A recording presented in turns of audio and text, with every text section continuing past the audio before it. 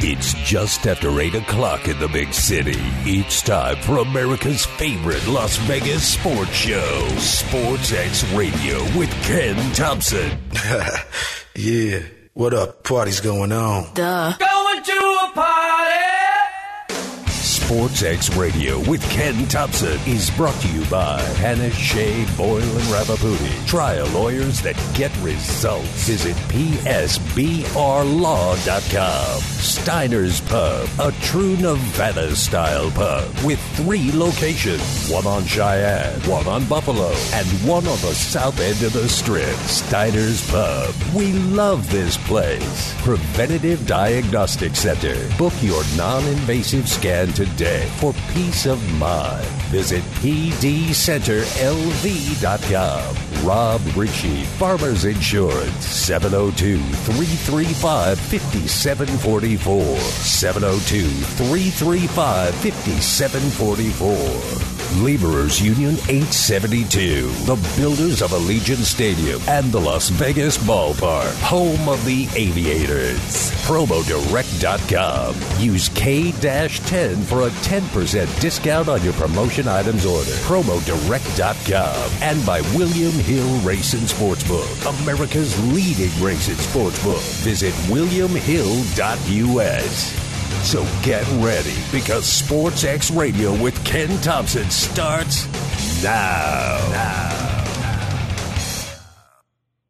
A Fishtank edition, believe in the process. I am your host, Andrew the Fish Fain. As always, I am joined by the voice of reason, Producer Mark. Producer Mark, how are you?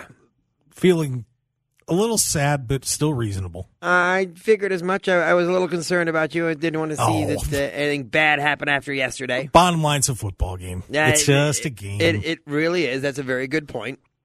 I ate. Good. You know, I got over a friend's place and had to deal with a couple obnoxious ones, but, you know, it's the way it goes. It happens. You know what the worst thing to have happen at a Super Bowl party is? This is the worst thing to have happen. When you have a couple of people there who are saying things like, oh, they're down 2. They should go for 2. And, oh, I don't know about that call. Oh, he should have caught that ball when he was double teamed and trying to jump in the air with 2 other sets. Saying, oh, my God, Fish. Making the general statement that people are stupid. Oh, jeez. Which is sadly something that we already knew. Oh, here's the by the way, all you Kansas City Chiefs fans, apparently, according to some people at this party, Harrison Butker's a terrible kicker. Yeah. Uh-huh.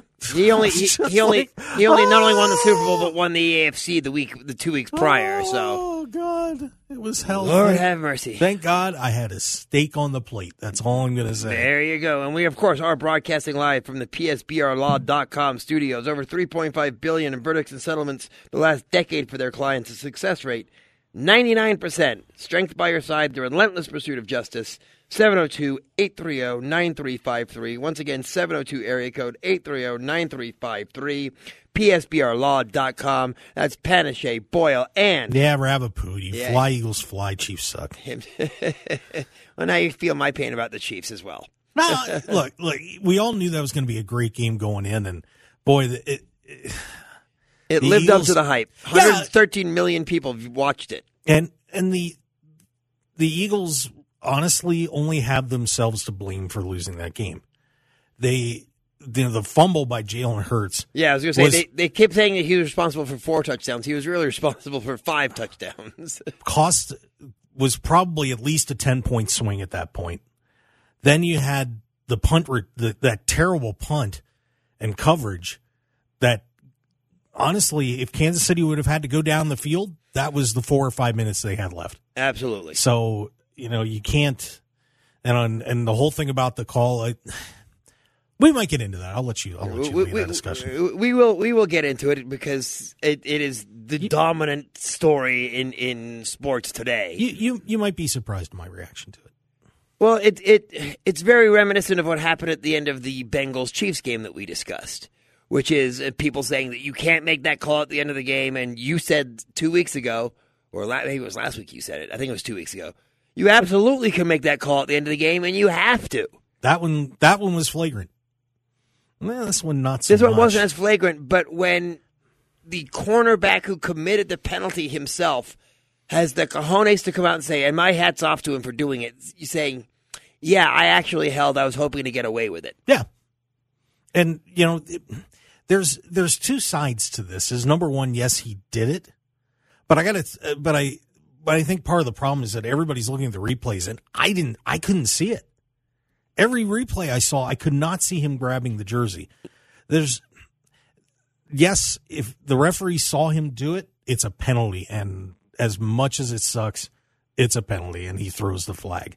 But there are times, like for example in volleyball, I'll give you one here. It used to be that if you brushed the net, like if your jersey caught the net, or your fingernail may have nicked the bottom as you were swinging around or something like that, whistle is automatically blown. They changed that because if it wasn't flagrant, if it wasn't something that caused an interference in the play or anything like that, right? Because people got tired of like something stupid like a jersey swinging around, something that was uncontrollable. I get you. Something minor like that didn't really do anything or obstruct. Just swallow the whistle. We don't need to stop the game and cost somebody a point on that. So that's the question: is if just for me personally, if I couldn't see it like that, is it really could you swallow the whistle with 2 minutes left to go in the Super Bowl? Probably. But was it a penalty? Yes. It was one of those things that I think if they make the call, it's the right call. If they don't make the call, it's the right way to go and letting it go as well. Yeah. The dumbest argument I heard people say was, well, it was an uncatchable pass. Well, it doesn't matter. That doesn't matter on that. It wasn't pass interference. Exactly. It was holding. If it's pass interference, then it matters. But the referee said, prior to the pass, defense, so it didn't matter where the pass went. Right. Yeah, it was holding. So, yeah. So anybody that said that is a moron because exactly. You don't know what you're talking about, quite frankly, because you're talking two different penalties. Now, if it was down the field and that's different. Then you can get away with not calling that pass interference. But it is. I will say what I will say. It is very unfortunate to have and the game wasn't decided on that play, but it was a very large factor in the outcome of the game. Well, once again, it's one of those things, and I've said this before when I coached. That first play is just as important as the last one, and the Eagles, the second half defense couldn't stop them. And it's funny. It's the thing that you and I discussed all year long, and it seemed at some point that it had been fixed. That Sirianni at halftime because remember, at the beginning of the year, they had several times they had huge leads going into halftime, and then the other team would come storming back, and the Eagles would pull out the win. Now, I will give Andy, as painful it is, I will give Andy Reid some credit because they used that time very wisely, and they used the Eagles' aggressiveness against them a couple of times. Those two plays in the end zone, I'm sitting there ripping my head out, and then I'm watching the replay. I'm like, both times they pulled the linebacker in, looking like a run-pass option, and wide receiver just cut right back out, and there was no hope if he bit, and both times they bit. And I will also say this, as ridiculous as it may sound because they lost, I think it was more egregious that they gave Mahomes the MVP over Jalen Hurts. That may have been one of the best Super Bowl performances by a quarterback I've ever seen. Yeah, but he also gave... See, once again, there's a recency bias in the game. He fumbled untouched and gave the team a touchdown that ended up costing them the game. I mean, just imagine if the score would have been 28-28 and that happens. Would you still be saying Jalen Hurts was MVP? No, because it happened early in the game. Fair enough. I mean, I give him credit for bouncing back and doing what he did, but then they staggered a little bit in the second half. But, yeah, Pat Mahomes was the one that ripped them apart in the second half. And I agree, he deserved it. Taking off your fan goggles for one moment here. was this a once in a, and I don't want to say lifetime, 'cause that's too big, but once in a long time season by the Eagles, or is this a season that you see as repeatable? Oh, it's repeatable. They're going to have a chance to. They're going to have to re-sign a couple guys that Lane Johnson and Jason Kelsey are guys that I think may have been planned to hang it up after the season was over, quite honestly. So they're going to have to convince them to come back. And they got a few free agents, but they may be able to replace him in the draft. And by the way, Miles Sanders, who is probably my least favorite Eagle, talking for a couple of years now. Where was he? February 13th or thereabouts, 2024. Do we have a better chance of talking about the Super Bowl that just had the Eagles or the Super Bowl that just had the Chiefs? I'm not going to be surprised if either of them get back. I think the Eagles are in a much better position. Right, and that's what I was trying to find out. Do you think who has the better shot at going back? And because you're absolutely right, there is no question in my mind that if it is Chiefs Eagles, all things being equal, obviously, if it's Chiefs Eagles again next year, it's not going to be a shock. No, I'm still leaning Bengals next year. I think they're really close, and once again, a stupid play at the end of the game, and we may not be talking about the Chiefs in the Super Bowl. It would have been Philly-Cincinnati. Yeah, and that would have been that would have been a hell of a Super Bowl too. Yeah, so the road in the NFC with elite teams is much, much more difficult. In the NFC, to me, the Eagles are heads and shoulders above everybody. So the AFC, it's much more difficult. Oh yeah, absolutely. You just said the NFC. I'm sorry. More difficult. Yeah, okay, AFC, that's what I was trying to figure out. AFC is much more difficult. It's going to be, you've got three, the top three teams. Plus, I think you're going to see a couple more maybe emerge, and it's going to be a war next year over there. I think the team that's just under those three that you have to wonder about is Baltimore. Because Baltimore, depending on what happens this offseason, Baltimore could vault themselves closer to that top three or fall way down. They're the one that, to me, that's teetering. I'm bigger on Pittsburgh in the division than I am Baltimore. I think Pittsburgh is not that far off. They had to really make some adjustments this year, new quarterback, change some players, change a few guys out. They did a great job. They've got to be feeling good coming in next year. I really, and Lamar Jackson, stay or go. Can he stay healthy? I don't know. So and you're right, because in the NFC, the only team I still see giving the Eagles even a run for their money is the 49ers.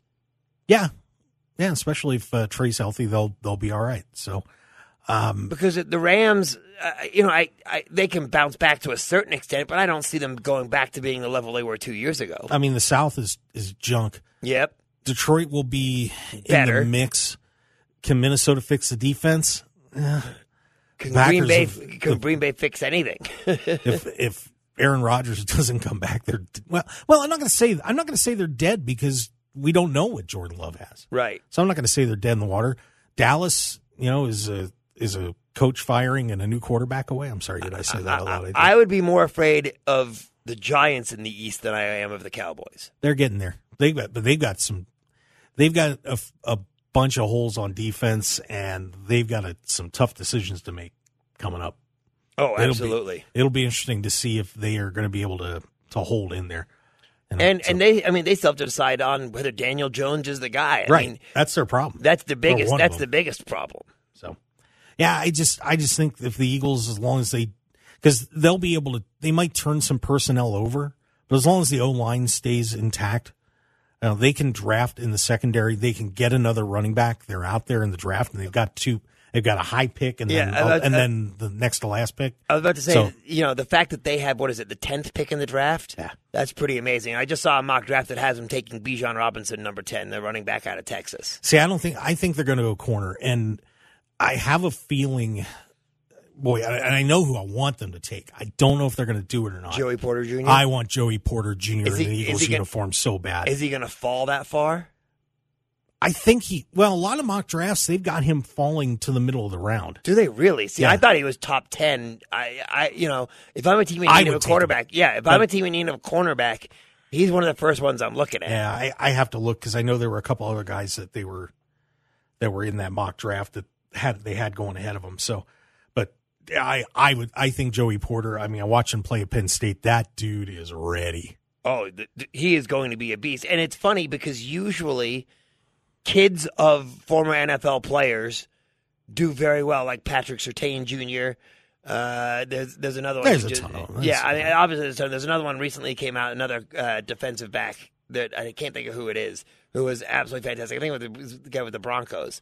So, yeah, I would absolutely love that. Yeah, right now I'm seeing Christian Gonzalez looks like is the first cornerback that the NFL.com has taken in the mock draft by the Lions. He's a cornerback out of Oregon. Mm-hmm. But to me, Joey Porter Jr. is much better. That kid will be money right away. I'm telling you, if you didn't see Penn State play much this year, the last couple of years, holy cow, he's good. They have him going. The NFL.com people have him going 21st to the Chargers. See? He should never last that long. If 20 teams pass on him, that kid, and I do not say this lightly. Samuel Jr. is the other one, by the way. I do not say this lightly. That kid's got Hall of Fame written all over him. His dad was pretty nasty. Yes, he was. And it wasn't, and he played the position well. But I'm telling you, Joey Porter Jr. is a better corner. He is a better corner. Well, his dad was a linebacker. Linebacker, but his dad, Joey plays corner better than his dad played linebacker. I think. And I will say this: the last thing about this right now, because we'll go on to more stuff. We got to go to break. But looking at this, you can take it with a grain of salt. This mock draft makes no sense because they have the Houston Texans trading with the Bears to move up one spot to number 1. Hey, mate. That makes no sense to me. Why would you trade from 2 to 1 when you know the Bears aren't going to take a quarterback? Yeah, the Bears could trade with any other team and someone could take the guy you want. But if I'm not getting Bryce Young, I'm getting C.J. Stroud. I'm just as happy. I don't know about that. I mean, it really is going to depend what their scouting team thinks.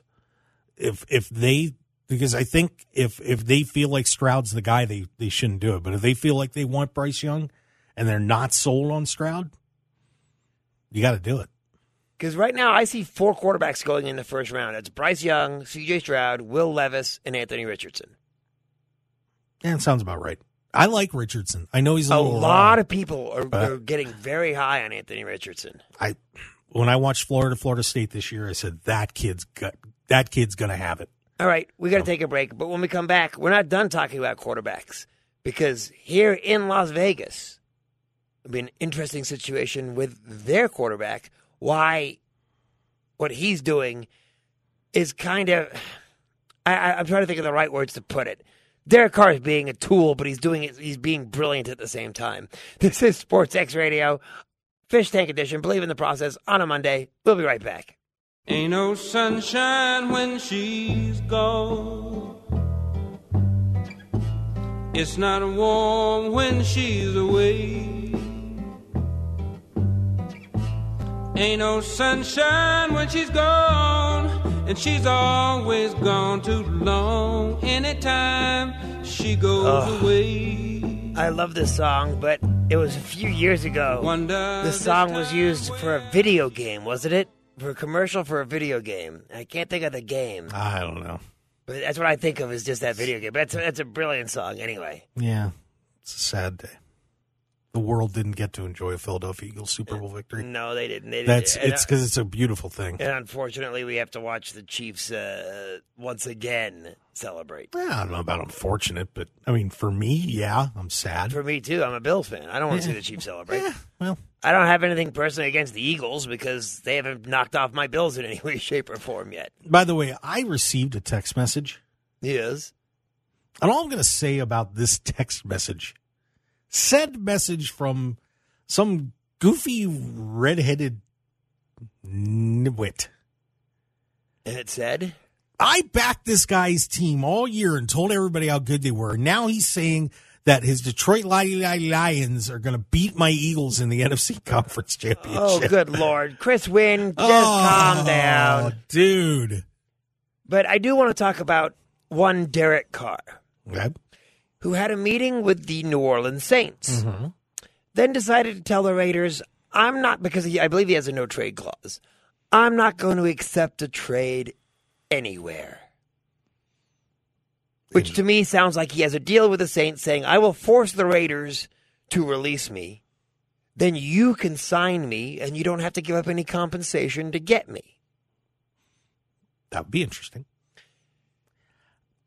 I play the game, man. Yeah. I mean, it bothers me at the same time. It's the smart move for Derek Carr. Well, they treat him like garbage. I mean, can you, to say, you know what, go have a seat, buddy, like they did. And, after all, he has been a stalwart for that organization. Granted. Through all of the nonsense and garbage that's gone on there. And you take the face of the franchise and who's, by all accounts, a pretty good dude, and just throw him on the heap. And for what? What are you throwing Derek Carr on the heap for? So my question to you becomes, week 1 of next NFL season, who is under center for the Raiders? Who knows? And Aaron Rodgers sort of kind of wants to go there, but he doesn't have the control over that. So I don't know. Would Jimmy Garoppolo be the guy in Las Vegas? Oh my God, everybody would freak out. Everybody treats Jimmy like he's garbage too. Oh, I mean, that's good. That's good. I'm about to say Jimmy doesn't put up great stats, but what Jimmy does is win. Yeah. I couldn't even give you an answer to that question. I really couldn't. Because there are several teams obviously in desperate need of a quarterback. The entire NFC South is in need of a quarterback. I mean, think about it. There isn't a single quarterback in the NFC South that you could feel comfortable with. No, with not Tom really. Brady now retired. So I don't even know who's in Tampa. They can't think Desmond Ridder is going to be the answer in Atlanta. They have no answer in Carolina right now. And New Orleans has nobody. Because they're obviously not thrilled with Jameis Winston. It's a luxury of being a quarterback in the NFL and being one of the 32 best people at your job in the world. Absolutely. Which is why I think you'll see guys like Will Levis get drafted early, because I think that you're going to have the NFC South so desperate for quarterbacks. Yeah, he'll go early. I don't know if he should. I agree. I never thought of him as a top 5 pick, and every mock I've seen has him somewhere in the top 5. I was really impressed with all the teams last year because, I said Kenny Pickett was the best quarterback, and he went mid-round, and like everybody else after that was kind of, not a franchise. Could they be solid? Could somebody develop? Sure, but there was no surefire number 1 pick there or anything like that, to say the least, and the GMs knew it. So they didn't draft people too high and did the right thing. This year, I think there's some desperation. It really is. There's some serious desperation for some of these teams that they know they've got to get somebody in there. It's going to be another lost season. So obviously, as soon as one Super Bowl comes out, the odds for next year's Super Bowl come out as well. According to this is CBS Sports Line. The Chiefs are the favorites at plus 550. Wow, there's some recency bias. Yeah. The 49ers are second at plus 600. What?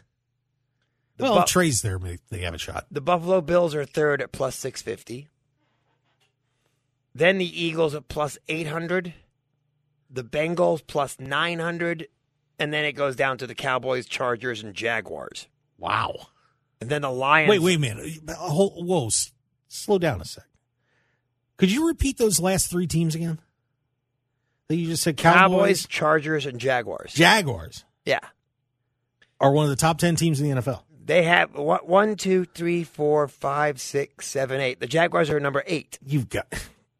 Number 9, they have the Lions. And number 10, they have the Dolphins. I could see why the Lions would be up there because. But the Dolphins' odds are tied with the Packers and the Jets and the Rams and the Giants and the Ravens. That's very interesting that the Eagles are 4th. I would say rundown, take some money because you got the Eagles and the Bengals right there at plus 8 and plus 900. Yeah. Yeah. Get your $10 tickets out on that. And the funny thing is the difference between the Chiefs and the Bengals plus 550 to plus 900 is plus 350, right? Right. The difference between the Bengals and the Cowboys, who are the Cowboys are the next team down, is 700 because the Cowboys are plus 1,600. Nobody believes in Dak. No one believes in anybody. McCarthy. Basically, what they're saying is the Super Bowl winner will either be the Chiefs, Niners, Bills, Eagles, or Bengals. That's about it. Yeah, I would. Yeah, I would pretty much agree with that. I mean, the Bills got to be in there too. The Bills are the third. Yeah, but and that was our discussion. Well, I mean, just not 10 minutes ago, we basically were saying that. That's where we were this year. That's where we'll be next year. But you never know. I'm about to say that's a sad statement about the sport that everyone that is by far America's favorite sport, and rightfully so. I railed against it for years because I'm a huge baseball guy, but rightfully football has its spot at number one. But surely you should want a little more variance than the same 5 teams that really had the only chance this year as being the same 5 teams that have the best chance next year. Well, number one, those 5 teams are built very well, and they're built for the future too. And so I don't mind. It's funny. Everybody wants to pass it around, but then what gets the most ratings? What do people get a kick out of seeing? They love greatness.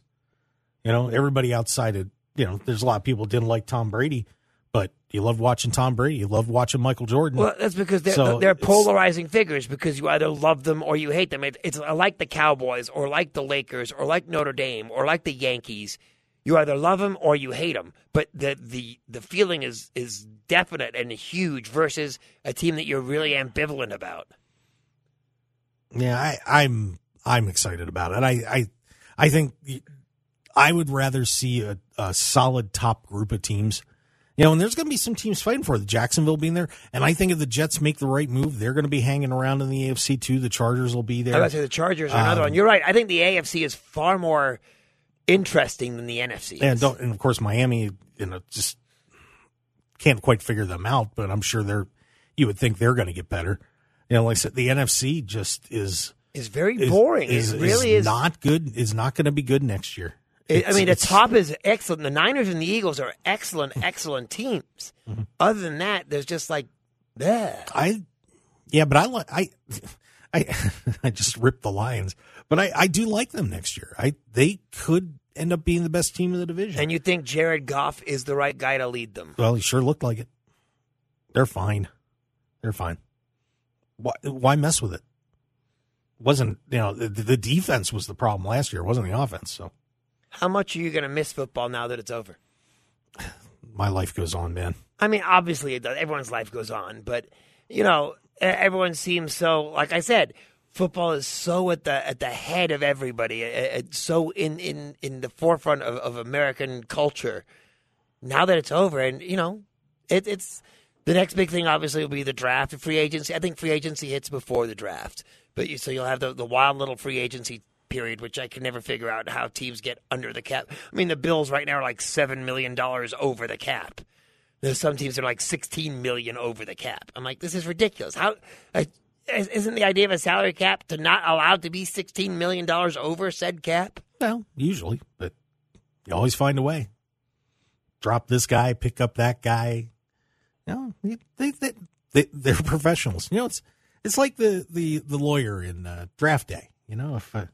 If at the end of the start of the season, their number is at X, she's happy. So they'll get there. Find a way. Fair enough. There's always places to cut.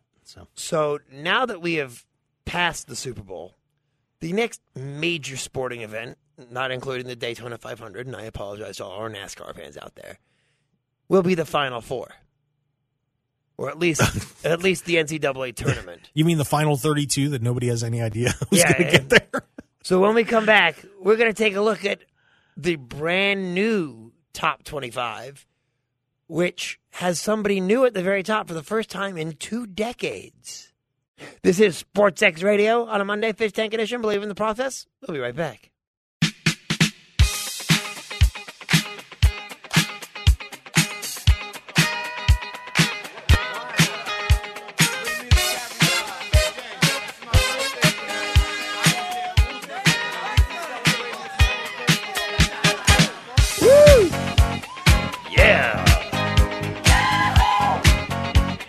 They're singing that in Tuscaloosa.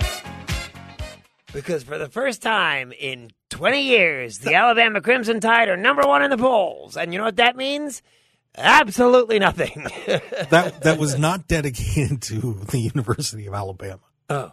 I was being fair to our Chiefs fans out there. That's what I said. That was for the Kansas City Chiefs. Yay! We went misery, and we went joy and adulation. So understood. So there you go. I'm fair. You are. But Alabama is not the new number one after Purdue last week stayed number one after losing on Sunday in a tight game to Indiana. Yesterday, a game not so tight against Northwestern, beating Purdue, knocks Purdue down to number 3 in the polls. With Houston remaining number 2 and Alabama your new number 1. Undefeated in the SEC. I think there's only like 4 or 5 teams that have they're unbeaten records. I think it's like 5. In conference? Yeah. Their last loss was, I think, January 28th to Oklahoma. Yeah, they're playing good basketball. That is a team. When you see a really good regular season matchup, that you just look at it and say, those two teams will be there at the end. And that was that Alabama-Houston game at the start of the year. Absolutely. But, ideally the top 4 teams should be your 4 number 1 seeds. And I look at the top 4 teams, and they don't sound like number 1 seeds to me. Alabama does. Houston does. I'm not completely sold on Purdue, and I'm a huge fan of this team, but I don't see UCLA as a number 1 seed, and they're number 4 in the country right now. It's going to be a very interesting decision for the committee. Like I said, I've said this the past few weeks. I would not want to be sitting in that room trying to figure out who the 4 seed is. No. I mean, it's not impossible. I mean, a perfect example is, I'm sorry to interrupt you, but the number 6 team in the country in the new poll, Texas, just lost tonight to unranked Texas Tech. Wow. The Big 12 is so nasty. That conference is just brutal. Baylor had a big win over West Virginia, but Texas could not beat Texas Tech. That conference is ridiculously deep. It's one of the better ones I've seen depth-wise in a while. Top to bottom. But I'm looking at it. The Big Ten also. Purdue is a good team. There's no question. But the rest of the Big Ten, how good is it? I mean, Ohio State, this is one of the worst Ohio State teams I think I've ever seen. Yeah, the Big Ten is... Usually it's going to be very interesting to see what happens at tournament time, because you look at these teams that are absolutely torching each other. I mean, they are lighting their resumes on fire. It's like, you're feeling good right now? Nope. Nope, I got you. Oh, no, you got me. And I won't say what I was thinking. Is it fair to say that the Big Ten is to basketball what the SEC is to football? I don't know about that. By reputation, at least? Well, but you used to be able to say that about the ACC, too, and the Big East. I don't know North Carolina, again, another loss today to Miami. Yeah, they're in trouble. they better cut that out, or they might find themselves on the outside looking in. I mean, Duke, look what happened to Duke this weekend. They just got hosed. Absolutely hosed. And that puts them down to like 17-10, I think, or something like that. So they're not a shoe-in anymore. Well, they're going to make it. More than likely. I mean, I still think they have to win a game in the ACC tournament. I'm sure they probably will. Yeah, they're going to. But that may have cost them like a big win over Virginia. That probably cost them like a 4 seed. I mean, that's going to get them in the 6, 7, 8 line somewhere in there. I mean, can you imagine Duke is an 8? That young Duke team is an 8 seed in a bad mood. Have fun. That 8-9 game will be a lot of fun. Yeah. But I'm looking at the Pac-12. There's only 2 teams in the Pac-12 in the top 25. No, the Pac-12 is not good. UCLA at 4 and Arizona at 8. That's it. No, that conference is, sorry to everybody out here. No, I'm not. I can't argue with that. The SEC right now is better in basketball. Yeah, if you look down, I mean, Utah's okay. They might cause somebody a little bit of problem, but then Utah, USC, and Oregon are very much the same. They're not. They're going to be lucky if they get 4. I think Arizona and UCLA are in. Yeah, But other than they've that, got Utah, USC, Arizona State that are kind of fighting there. Everybody else, there's no way. right. No, yeah, Stanford, Cal, not a chance. Colorado, Washington State. They're dead. Yeah, none of those are in. They're dead. The SEC is intriguing in terms of the just you start running down through some of those teams. Now, Bama, A&M should be in. Tennessee should be in. I would think Missouri's in. Auburn and Kentucky are actually, and Arkansas are all kind of lean in, but yeah, but kind of bubbly. Yeah, I mean, you get and Florida. Basically, from Florida on down, there's no shot. Florida, Georgia, Mississippi State, Ole Miss, South Carolina, and LSU, no shot. Yeah, and Florida's got talent. I mean, they just so inconsistent this year. I don't know what's going on there, but if you're going to have, see, it's funny because in the conference, Vanderbilt and Arkansas are tied, but Vandy's 13-12, or Arkansas 17-8. Yeah, and Vandy is a weird team too. I don't know. The one thing that you're gonna benefit from here is the bubble is really weak. There's very, very few mid-majors that you are going to be looking at and saying, yeah, that team should be in if they don't win their conference. Okay, and going back to your Big Ten, Purdue is in. Is Northwestern a tournament team? Oh, absolutely. Okay. Absolutely. Indiana, they're a tournament team. Yeah, they're in. Illinois? Should be, yeah. Michigan State? Yeah, I mean, honestly, I think when you start going down here, Iowa, Rutgers. Then if you have them, then you have Rutgers to have Rutgers is in Michigan. you have to have Maryland in as well at 17-8, right? I think you're probably going to get 7 to 8 at this point. That's eight teams right there. I mean, Michigan gets on a run too. They're dangerous. Wisconsin's the super bubbly team. I don't think they're going to make it. 14-11 for Michigan, 14-10 for Wisconsin. Unfortunately, I think Penn State's in that same boat at 14-11. Yeah, they need to run this. They kind of need to run this out. They have what should be a fairly easy schedule to finish, and they're just not getting it done, which is a shame because that's a great group of seniors that play hard. But and then we'll look at the ACC. Pitt right now leading everybody in the ACC, which is just blows my mind. Well, Virginia's tied with them. They're both 11-3. Yeah, I got you. Okay, you're right. And Miami's in, Clemson's in, even though they just got boat raced by North Carolina. Over the weekend. You know what? Hold the phone on that. If they get on a bad run at the end, they are shaky. NC State is in. They already have 20 wins. I think NC State's a tournament team. Yeah. Wake Forest 17-9. Yeah. If you're in with them, you got to be with Duke. Yeah, but Duke's got some quality wins, though. Their schedule's a lot better than everybody else's.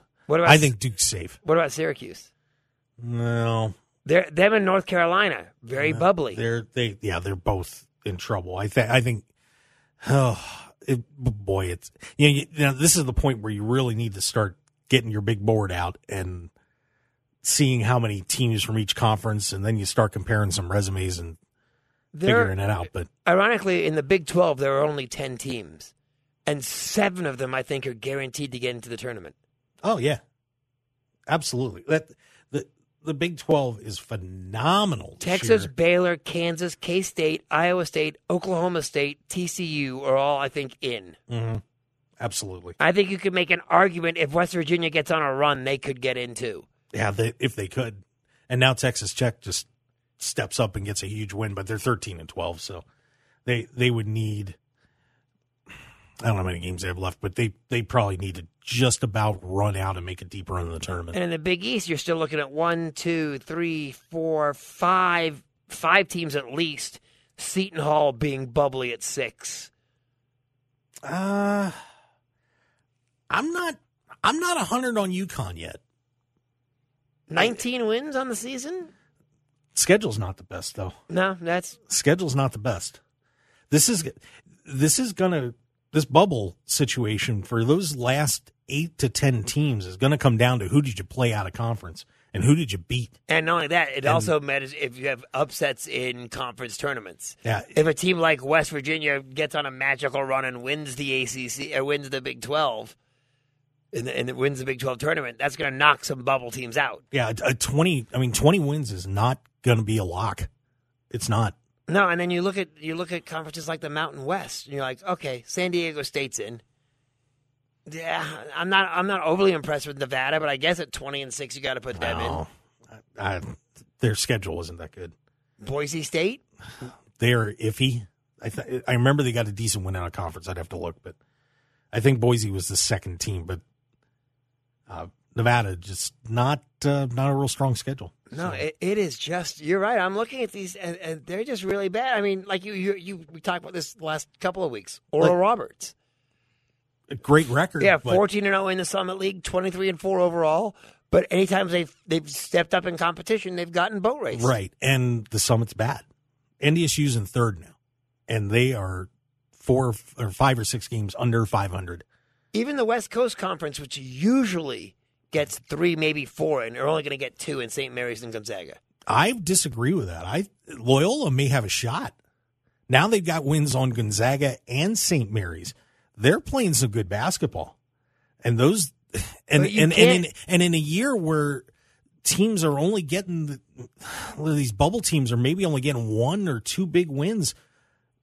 That I don't know if it'll be enough, but if they get to the final, the problem is if you're putting Loyola in, then you have to put Santa Clara in.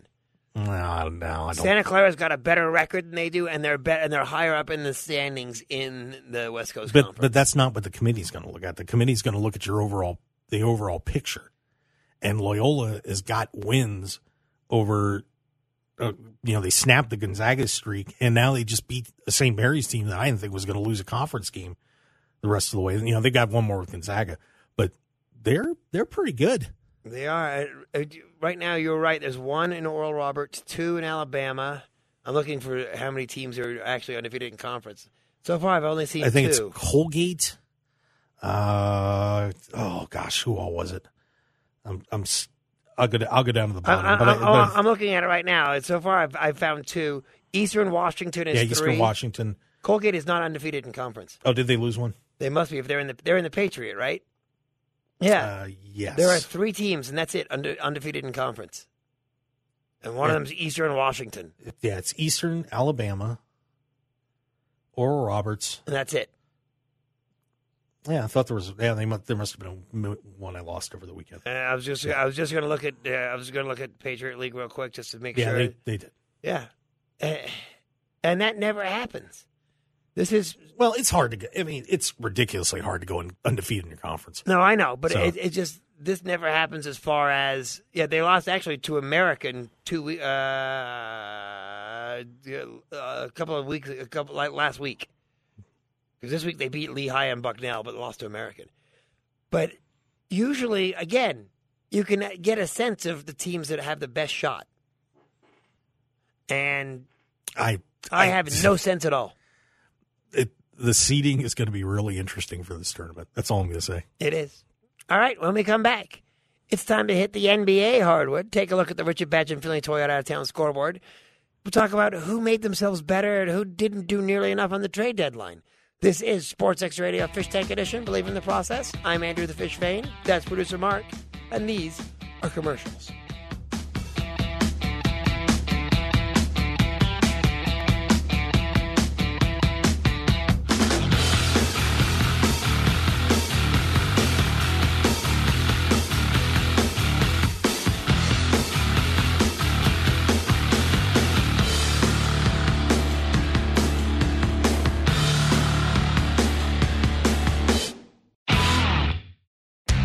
Welcome back from halftime. It's just after 9 o'clock in the big city. Time to continue America's favorite Las Vegas sports show, Sportsxradio with Ken Thompson. Yeah, what up? Party's going on. Going to a party! Sportsxradio with Ken Thompson is brought to you by Hannah, Shea, Boyle, and Ravaputi. Trial lawyers that get results. Visit PSBRlaw.com. Steiner's Pub, a true Nevada-style pub with 3 locations. One on Cheyenne, one on Buffalo, and one on the south end of the Strip. Steiner's Pub. We love this place. Preventative Diagnostic Center. Book your non-invasive scan today today for peace of mind. Visit pdcenterlv.com. Rob Ritchie, Farmers Insurance, 702-335-5744. 702-335-5744. Laborers Union 872, the builders of Allegiant Stadium and the Las Vegas Ballpark, home of the Aviators. PromoDirect.com. Use K-10 for a 10% discount on your promotion items order. PromoDirect.com. And by William Hill Racing Sportsbook, America's leading racing sportsbook. Visit WilliamHill.us. So get ready, because SportsXradio with Ken Thompson starts now. Welcome back, everybody, to hour number 2 of SportsXradio on a Monday, a Fishtank edition. Believe in the process. I am your host, Andrew the Fish Fain. With me, as always, the voice of reason, although that voice of reason is a little sadder today. I'm okay. I said a little sadder. I didn't say it was tragic. Slight melancholy. Is that like a... Never mind. I was going to make a dog joke about a collie and a cantaloupe, but never mind. Yeah, slightly melancholy. Guy looks into a bar with a cantaloupe and a what? And what else? I have no idea. Anyway, that is producer and Mark. A puppy? Yeah, or something. Sounds good. We're broadcasting live, of course, as always, from the PSBRlaw.com studios. Over $3.5 billion in verdicts and settlements, the last decade for their clients. Success rate of 99%. And we all know that 1%. Let's see who was the tie this time. Let's call it a tie with Kyrie Irving's agent. There we go. Success rate 99%. Strength by your side. The relentless pursuit of justice. That is Panish J. Boyle and Ravaputi. You can reach him at 702-830-9353. 702-830-9353.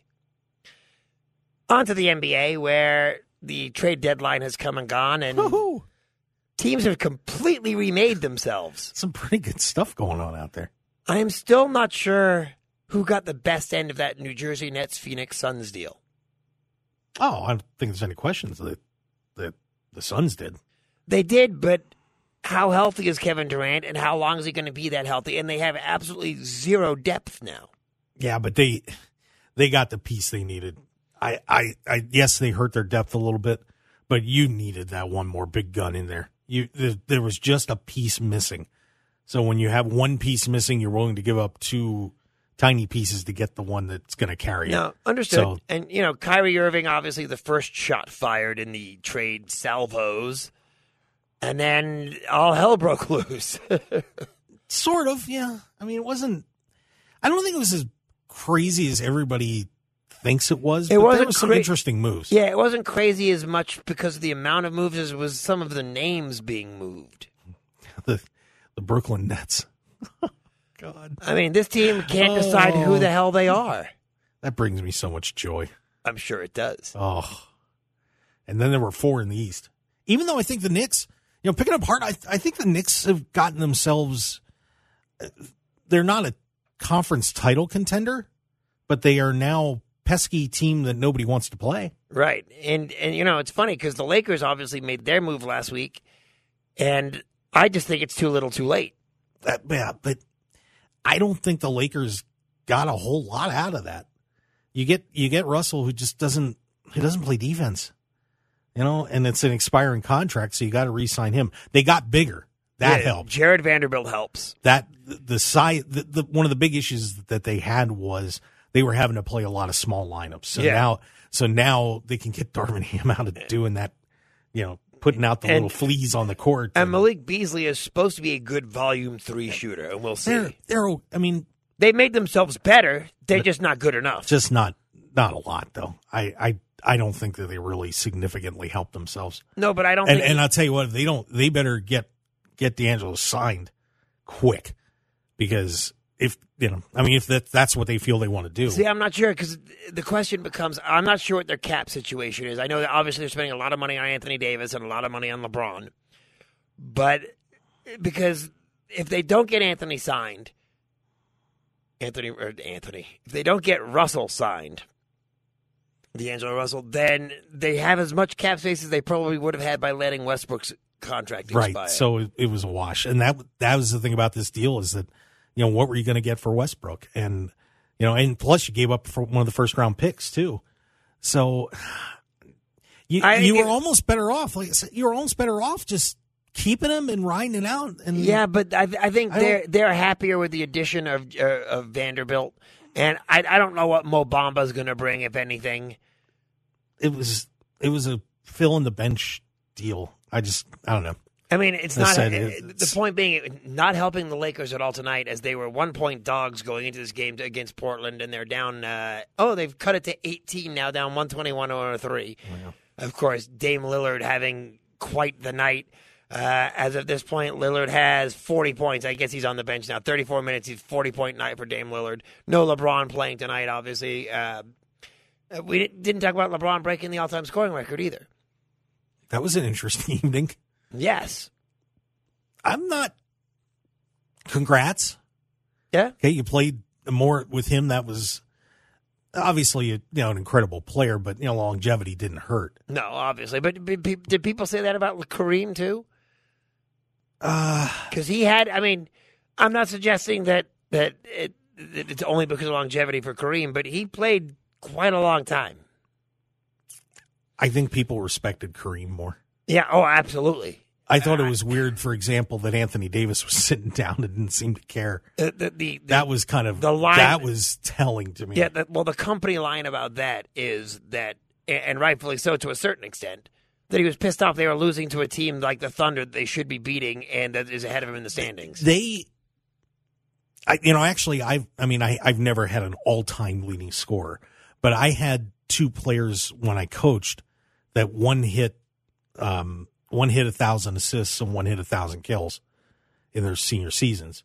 And, you did your thing but the thing is that you make it quick because there's still a match going on. There's still a game going on. And it just seemed like you've got all these hundreds of people on the court and, going through all this ceremony. It's like, okay, here it is. Great. Do something quick, but there's still a game going on. And honestly, if I were coaching the team, I understand you're breaking the all-time scoring record, but then do something big at the end of the game. I agree. Now, if you remember I don't know if you remember back when Kareem did it, because I think it was 1984 when Kareem did it. I was probably, I saw it, but they did the same sort of thing, and then there was a long, and it's just like, and I agree with you 100%. It's like, don't do it during the game. It's just not the place for it. You can do a little bit. But you don't have confetti falling on the floor. No, there were just too many people out there, and LeBron hasn't played since that game. And I think that it made, it kind of summed up a little bit the negativity, some of the negativity around LeBron, because I was sitting there watching it, and I have no dog in the fight. But I'm like, man, this is taking forever. I mean. You guys have a game to play, and I think a lot of people were thinking that it was just, this was all about me. This is all about LeBron, and that doesn't feed into it feeds into that narrative. Yeah, that it doesn't feed into a very the team, me kind of guy. It does not feed into the team narrative at all. So I don't know. It was congratulations to LeBron. I don't know anybody. I haven't looked to see who's anywhere close to him right now, but nobody's gonna. I mean, I don't want to say nobody's ever gonna touch it because nobody thought everyone was gonna touch Kareem, and sure enough, someone did. Yeah, but way to go. The question I have is: Phoenix is 9 games back of Denver. How high can they climb? Well, let's see. They have right now. They're 2 games back of Sacramento because Sacramento's in 3rd. Can't believe Sacramento is the number 3. Who I like. They look good. I finally got to watch them play a little bit. That's a fun team. It really is. The Grizzlies, they're 4 games in back of the Grizzlies, who are the 2, and Denver's running away with it right now because Denver has a 5-game lead over Memphis. How high, is Phoenix a 2 seed? Are they good enough to be the number 2? Do they have enough time? I think it's like 25 games. Yeah, 25 games. Yeah, they've got plenty of time to catch Memphis. Absolutely. I don't think they're not catching Denver, but could they get to the 2 seed? Absolutely. Of course, They could also have a bad injury and end up out of the playoffs the way things are going over there. So. I mean, but like a loss tonight by the Lakers is just brutal. The fact that LeBron isn't playing is ridiculous to me. Well, there you go. The loss tonight will bring them 14 games behind Denver. They'll be 14 games back. They'll be 4 games back of the 7 seed. Yeah, you don't need to be talking about Denver. I think you need to be talking about Utah right now and trying to at least get into the play-in, for God's sake. Oh, I wasn't talking about Denver. I was talking about New Orleans, who are 10 games out of it. So the Lakers will be 4 games back of New Orleans, who are the 7 seed. Yeah, they're in trouble. Yeah, because they have They have both Portland and they've Oklahoma. been in trouble. Yeah. Oh, believe me, I know. Does Brooklyn have a chance of falling out of the playoffs here? Out? The Bulls are 7 games behind them. I don't think they're going to be as bad as you would think. They're not going to be good, but they'll be okay. I think they'll hang on. Obviously, the Celtics, Bucks, and Sixers are good. Who is the most dangerous team in the East other than those 3? Is it Cleveland? Oh, it's definitely Cleveland. Great young core, playing hard. Yeah, I like that team. And is Sacramento the most dangerous team in the West other than the obvious Nuggets? I mean, the Warriors don't look good at all right now. I think Steph Curry's hurt. I think Dallas got pretty dangerous, and I think New Orleans is very dangerous once they get healthy again. But the new news on Zion is that he's going to miss another few weeks still. He's not even close to ready. He re-aggravated it. Well, but the thing is that as long as they can hang in there, do you want to play them healthy?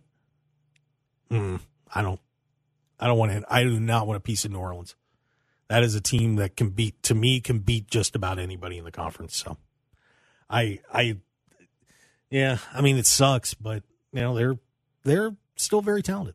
Yeah, obviously. I mean, you have to be. Looking at the out-of-town scoreboard, the Richard Badger out-of-town scoreboard, Timberwolves actually beat the Mavericks today, 124-121. Whee!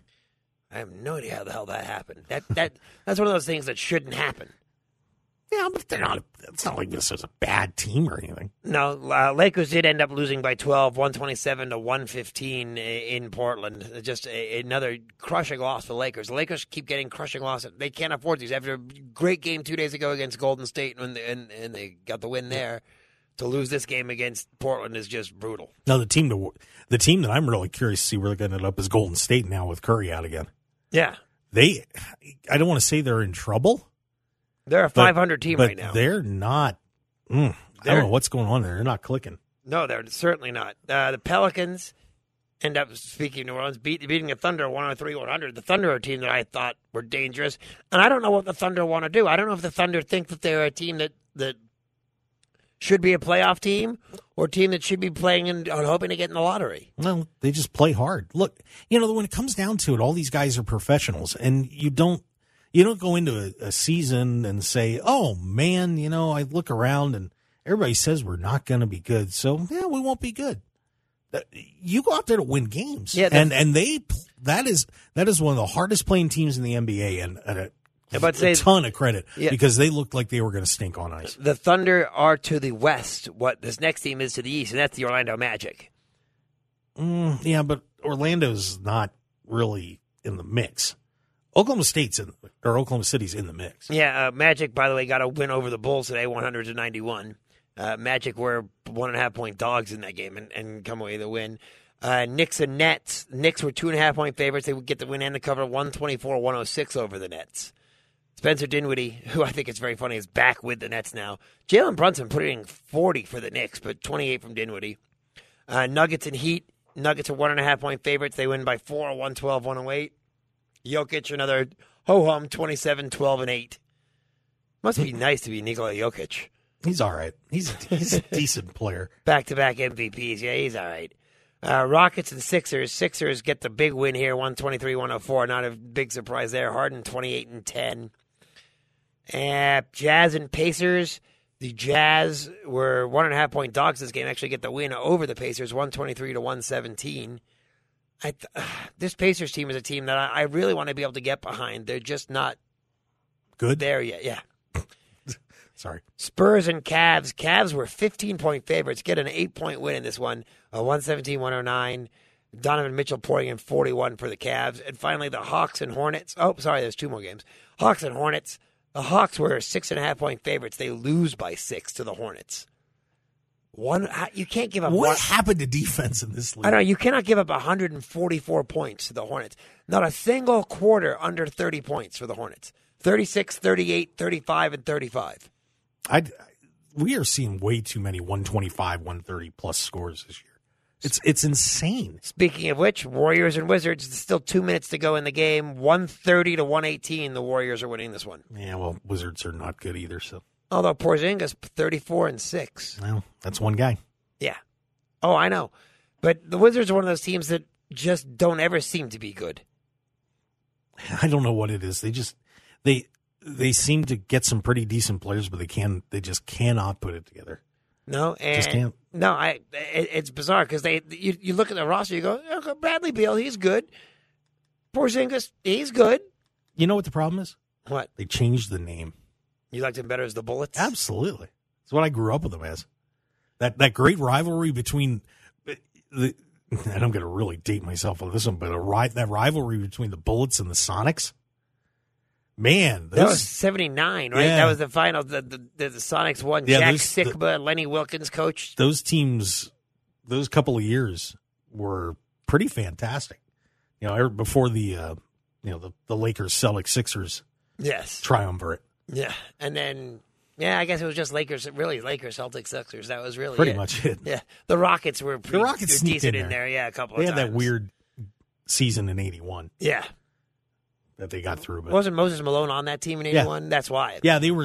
I think they were I can't remember if it was 6 teams or 8 teams that got in that back then, but they were the lowest seed and they managed to get through. It was Moses Malone. Yeah, Moses Malone was on that team, and then Philadelphia said, "Well, we're tired of losing to the Celtics, so let's get one of the best teams in NBA history together."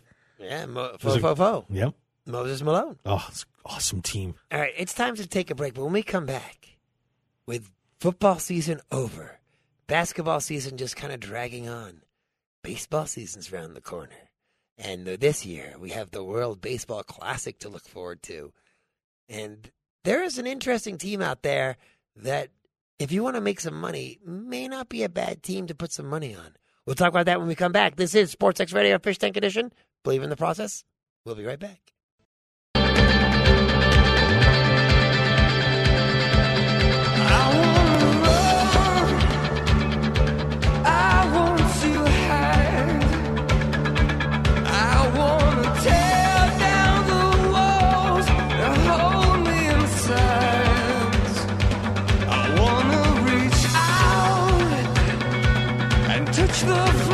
Oh, yeah. Where the streets have no name. Oh, I defy you to find a better album than U2's Joshua Tree. Oh, that's not that hard. This is one of the greatest albums of all time. It's one of the better ones, yeah. I will say it is top 10 albums of all time. Wow. I'd have to pull a list, but I don't know about that. Oh, so brilliant. It's good. Oh, come on. Anyway, I can't even speak. I'm just so tongue-tied by hearing Bono's voice. Anyway, welcome back, everyone, to SportsXradio, Fishtank Edition. Believe in the process. I'm Andrew the Fish Fain. That, of course, is producer Mark, right here live on KDWN 101.5 FM. By the way, part of the reason I played U2 is, I don't know if you caught it during the Super Bowl. I think a lot of people did. That U2 is going to be doing a residency at what in probably 10 years will be one of the most fun movie props in cinematic history, the Spear. Oh, really? Yep, they're doing a residency at the Spear. Now, what denotes a residency versus just playing a concert? Well, you play a series of nights. Yeah, so you stay for a couple of weeks. Okay, it's a couple, because usually when I think of a residency, I think, okay, they're there 6 months to a year, and you two ain't staying here for that long. Man, that is an architectural masterpiece, that thing. I drive by it all the time because I do Uber, and I've been watching that thing get built and built and built. I think the price tag's up to about $2 billion now. I picked up a couple of the construction guys there. What an amazing place that's going to be. There's supposed to be screens all over the inside of it. It is going to be an unbelievable venue for anything that goes in there. And it's just a fascinating building. How big is it?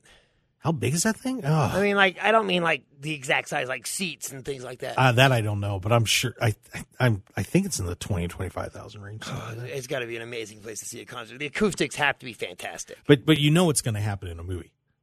Some monster is going to grab that thing. Yep. And they're going to go bowling for casinos down the strip, or somebody's going to throw it, or someone will be playing pinball with the Venetian and the Mirage is the ball's rolling flippers, down yeah. there. Yeah, it's going to be that. You watch. I want everybody out there to listen and remember that Mark Hoke said that thing will be treated as a ball or some sort of projectile in a movie at some point. I was saying, when it happens, we have to give you the credit for being the first to call it. Now, there may be some future movie director or producer out there who's listening to you going, that's not a bad idea. I get credits on that, like my Paul Blart Mall Cop 2. Actually, I'm not in the credits, but I was in the movie. You were in Paul Blart Mall Cop 2? I was. As what? Go in about, I think it's around the 10 to 12 minute mark, somewhere in there. They had a mall cop convention, and I hate telling long stories, so I keep this as short as I can. Go ahead, I want to hear the story now. So when I was doing my poker show, I had Kenna James on, great poker player, life coach. No, not Kevin, Kenna. Oh, okay, but you said Paul Blart, so Kevin James was Paul Blart. Yeah, well, so Kenna's doing the show, and he said, "Mark, what are you doing tomorrow?" And I said, "Well, I mean, working. You want to be in a movie?" I was like, sure. Well, Kenna's wife does a lot of extras casting here in town. So I got put in as a mall cop going to this convention, because the second movie they went to a convention. And I got to be in the coolest scene, too, because it was the one where they kind of opened everything up, and then everybody got to the convention, and all the friends got back together. So all the stars in the movie were doing this one scene. So I'm behind Kevin James and Lonnie Love and Leguizamo and all those guys. It was awesome. But I lucked out because there were a bunch of tables that was at the pool at the Wynn, and I managed to get at the table that was right behind where these guys were. So I got to talk to him and everything. Lonnie Love is the most awesome woman. Lonnie, I would marry you. You're amazing. But there's a scene, but you can see me very clearly. There's one part where they have the camera on Lonnie, and I'm right behind her. Do you get a line in the movie at all? No, but it's the funniest thing, because I'd never been an extra before, and it was kind of funny. It's like poker players when they run around and say, "Oh, I won this tournament. I did that." And some of these extras when you're in the meetings are like, "Yeah, I did that movie where you saw that person walk across in this. Yeah, that was me." Reminds me, there's a Key and Peele sketch about that when they're all trying to be zombies. But the funny part was that we all had to be act like we were talking, but we weren't saying anything. Peas and carrots. So I'm sitting there, and after take, I decide, we're going to have some fun with this. So I'm mouthing, I had like two women and another guy at the table, and I'm mouthing some of the stupidest, dirtiest things I could possibly think of to get everybody at the table to laugh. And I busted them up so many times.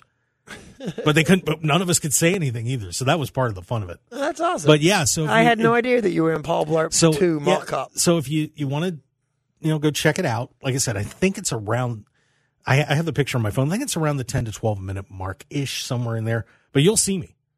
You'll see me wearing a blue shirt. I'll have to take a look at it. I had no desire to see the movie until now. So most people did. It was a terrible movie. Yeah, well, that's what happened, unfortunately. But yeah, I was a mall cop. But anyway, back to what we were going to discuss. With football season over, pitchers and catchers start to report this week. Thank goodness. But more importantly, the World Baseball Classic makes its return. Are you sure that's more important? Absolutely. It's going to be fun. It was supposed to be here 2 years ago, but because of the pandemic, it got called off and pushed back to this year. The U.S. is the defending champ for the first time. This is only the fifth World Baseball Classic. It's Japan, Dominican Republic, and the U.S. have been the four winners so far. But for the first time, the Great Britain has a team that's qualified. Israel has qualified, but they qualified last time as well. Was there actually a qualifying round for this? Yeah. Teams have to qualify to get it, yeah.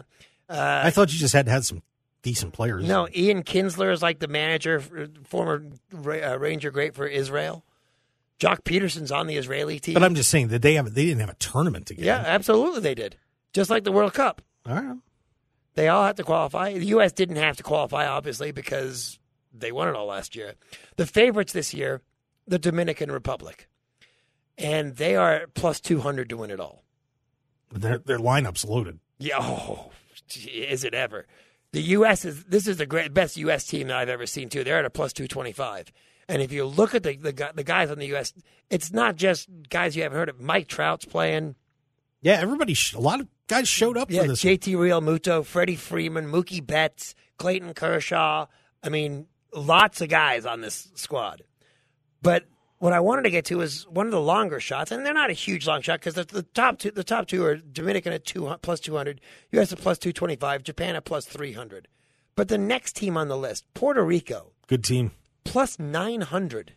It seems a little high. They are not a bad choice to put some little ducats down on. No, I mean, Baez, Lindor, Diaz closing them out. No Carlos Correa. That's kind of a shame for him. Yeah. But Marcus Stroman he was the MVP for the USA, or he was on the team last year anyway. Yes. Or last time around 17, and now he's playing for Puerto Rico. And does he know something we don't know? Yeah, the U.S. is in an interesting pool too because there's 4 pools. It's just like the World Cup. It's pool play. It's the U.S., Mexico, Colombia, Canada, and Great Britain. Yawn. The other pool is because it's being played in 4 locations. The first rounds are in 4 locations. There's Pool A, which is playing in Taiwan. It's Chinese Taipei, the Netherlands, Cuba, Italy, and Panama.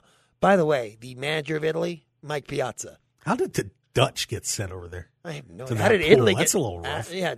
The Pool B is in Tokyo. That's Japan, Korea, Australia, China, and the Czech Republic. One of these things doesn't belong. Yeah. Pool C is being played in the United States here in Phoenix. United States, Mexico, Colombia, Canada, and Great Britain. And in Pool D, this is the pool of death. That's what the D stands for, is in Miami. Puerto Rico, Venezuela, the Dominican Republic, Israel, and Nicaragua. Well, I wish Israel and Nicaragua all the best. Yeah, no kidding. But boy, is that going to be a loud, raucous atmosphere. Yikes. That's going to be the baseball's going to be good, but the crowd and just what's going to be going on there should be off the chain. Oh, that's going to be fun. Completely. But like I said, just listening to some of the names of guys that, like you said, are playing, and you said, I don't know exactly, and I can't remember what exactly the rules are as to how you have to, what you have to do to qualify to be on a certain team. Because, like, there are guys who are on the Italian team that you're like, well, wait a minute, you're not Italian. But I think it's like if your grandfather is Italian. Yeah, there was some citizenry or past citizenry. Because if you didn't, you'd probably have 8 teams.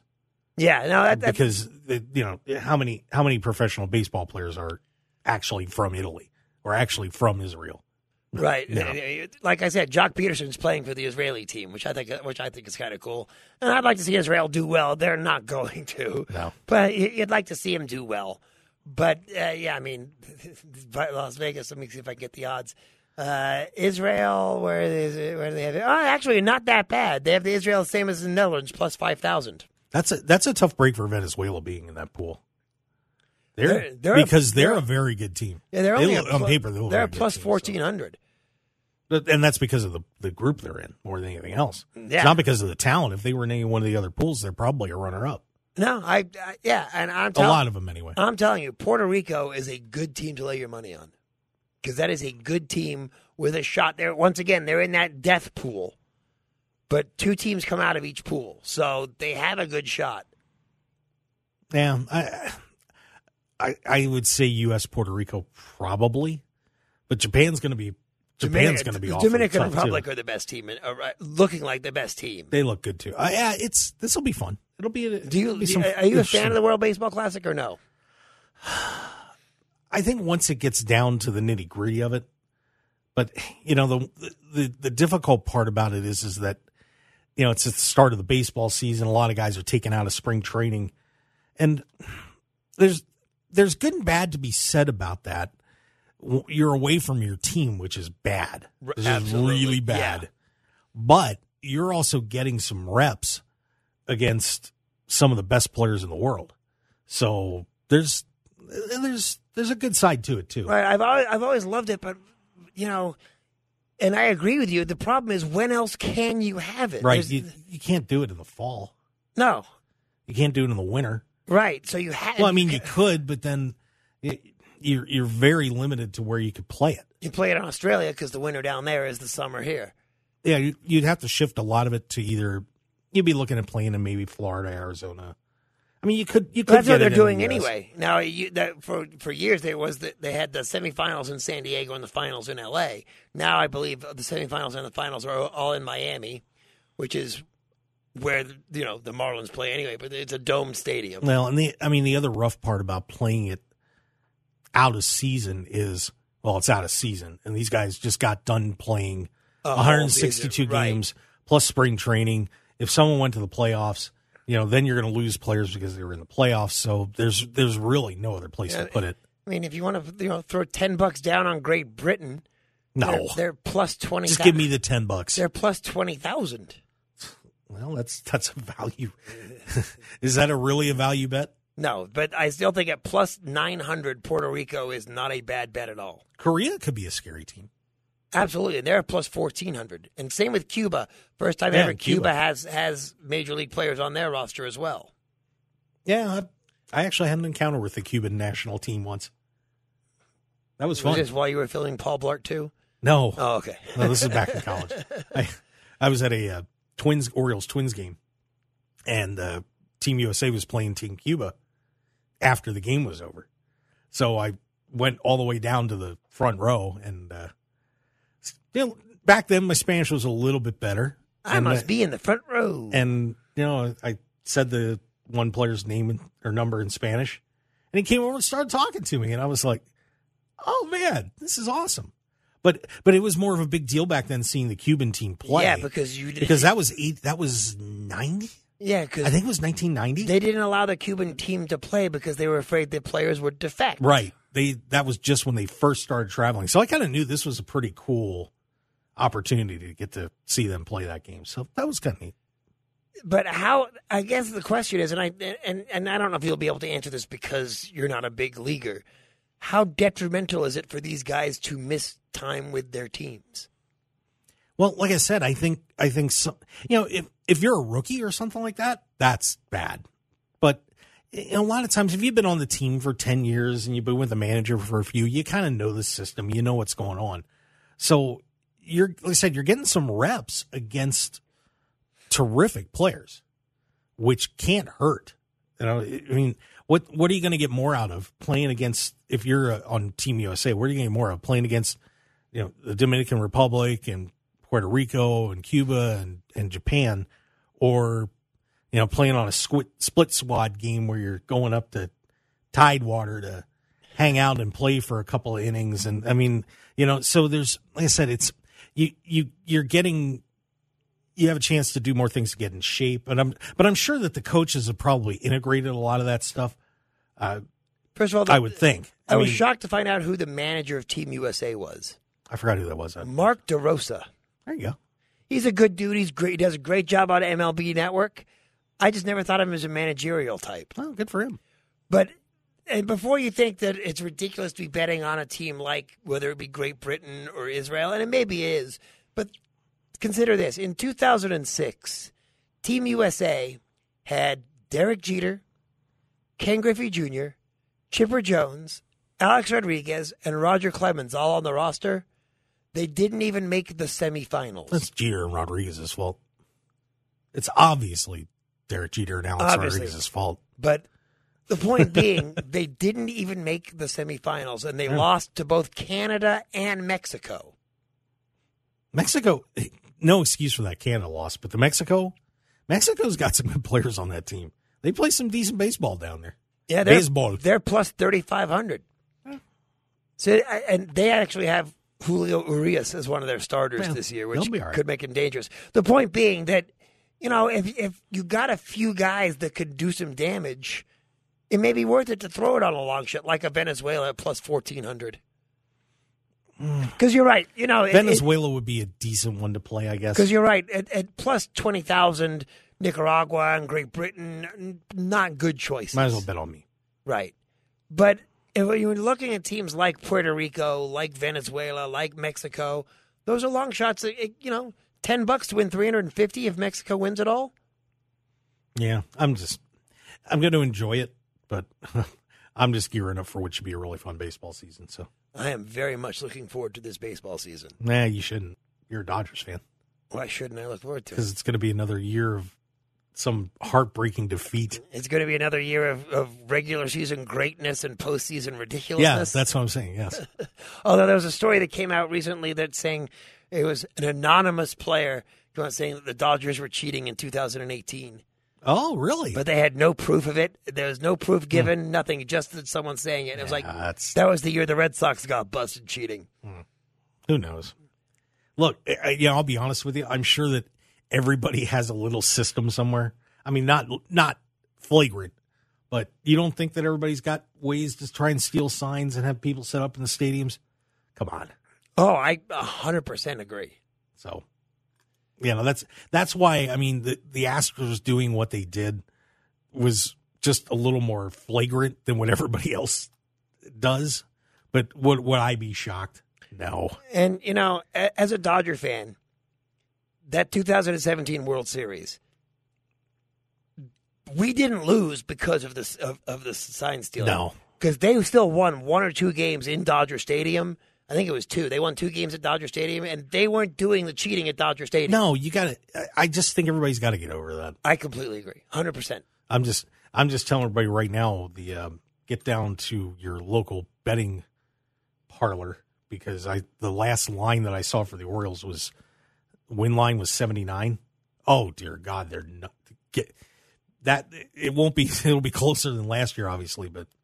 They're going over 500. There were some very weird win totals. And how was it?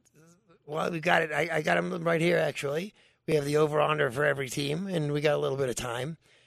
We do have to get a break, though. When we hit the break, and then all right, we'll hit the break, because usually our last segment is our betting segment anyway. So we'll do that, then we'll see if we can win you some money for tomorrow's games as well. This is Sportsxradio Fishtank Edition. Believe in the process. We'll be right back. Blame it all on my roots. I showed up in boots and ruined your black tie affair.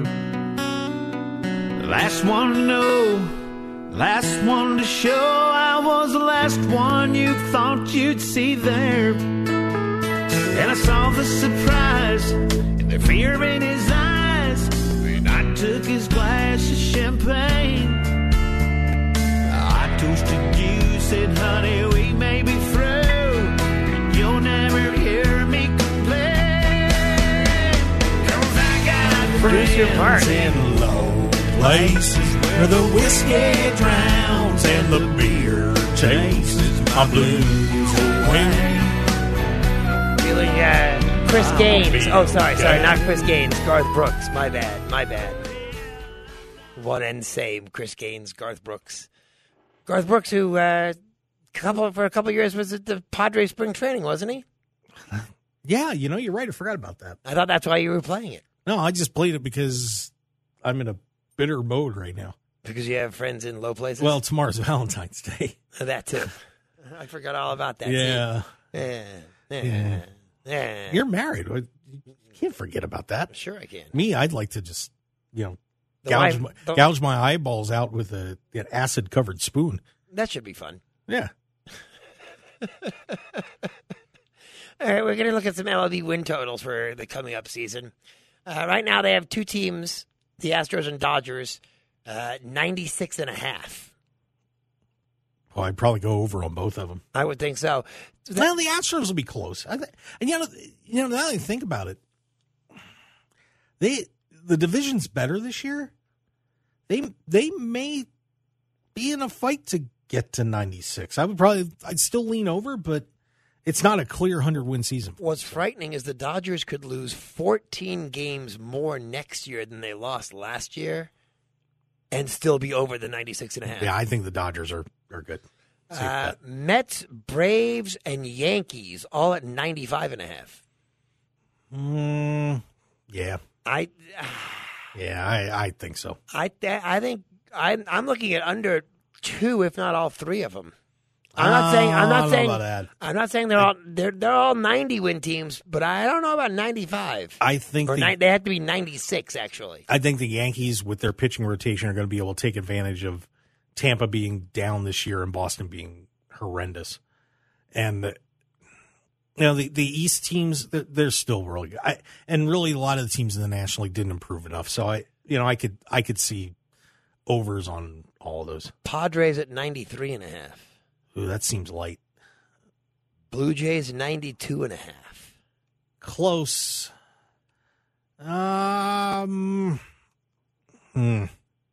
Don't touch it. Now we get into some of the more interesting ones. All right, let's do it. Cardinals 89.5. Phillies 88.5. Only wow. Mariners 88.5.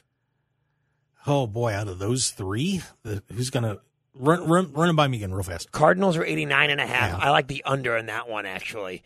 Phillies 88.5. Mariners 88.5. I like both of those over. I don't know. I think the Mariners. Those are really good lines. I'll just say that. Guardians at 87.5. That seems light. That one seems light. How about the Brewers at 85.5 and the White Sox at 84.5? Those both seem a little heavy to me. I think they're both under on that one. Yeah. Well, with the Brewers, you got to be careful because the division's not good. No, but remember, you're only playing 12, not 18 in that division. Yeah, but still, but there's some bad teams in the National League too. So I think Brewers, you might be okay getting to 86, 87. The Twins and the Rangers both at 82.5. I like I'd go under on the Twins and over on the Rangers. I was thinking the other way around, but I could see why you would do that too, because the Rangers, that pitching staff could be good if they're healthy. So those are the only teams they feel are going to be above 500.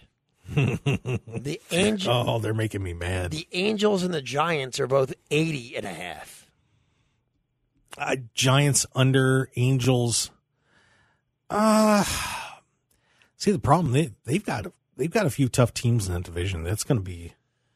I think the Angels could be. I think the Angels are an 83, 84 win team. Maybe. I don't know if I'd touch them.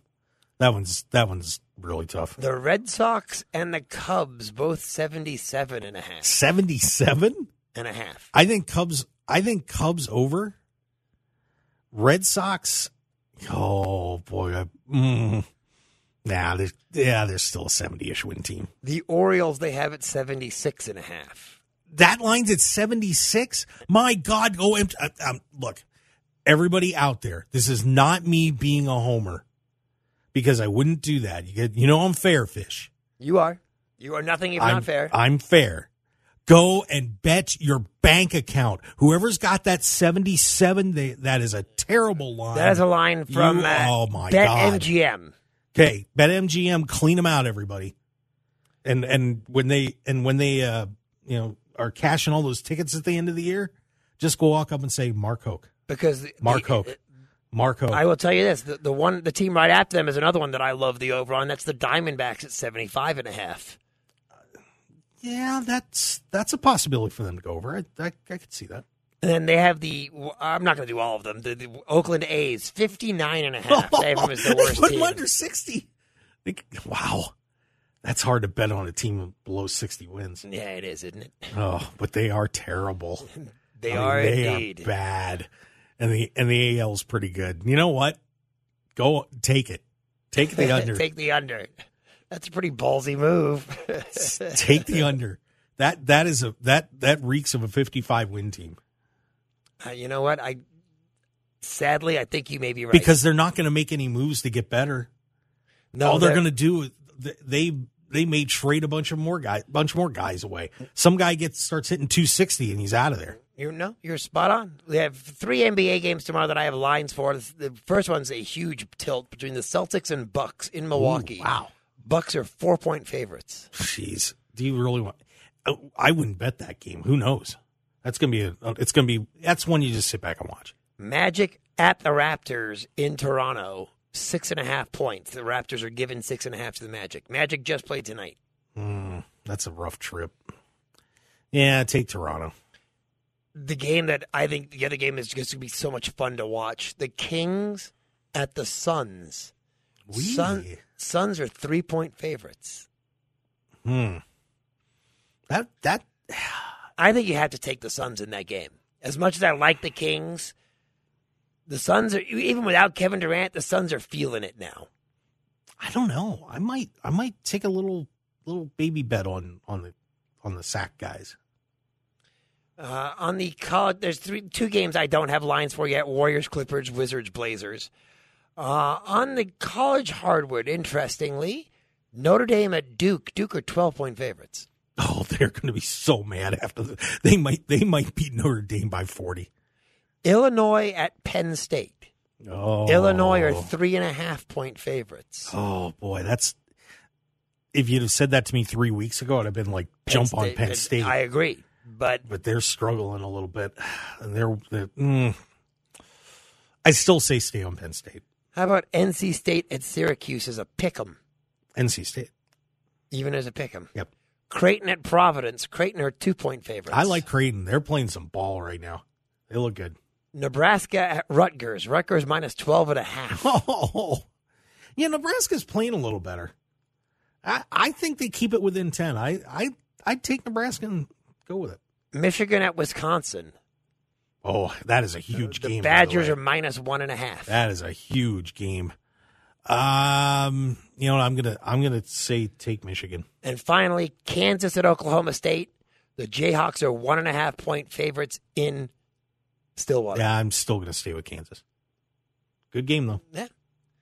And that's going to pretty much wrap up yet another Monday edition of Sportsxradio right here on KDWN 101.5 FM. KT should be back in the studio tomorrow. Is that correct? Yeah, he'll be here. Okay, because last week I think it was Chris Wynn. KT back in the studio tomorrow. I am Andrew the Fish Fain. That, of course, is Mark Oak, our producer Mark, if you will.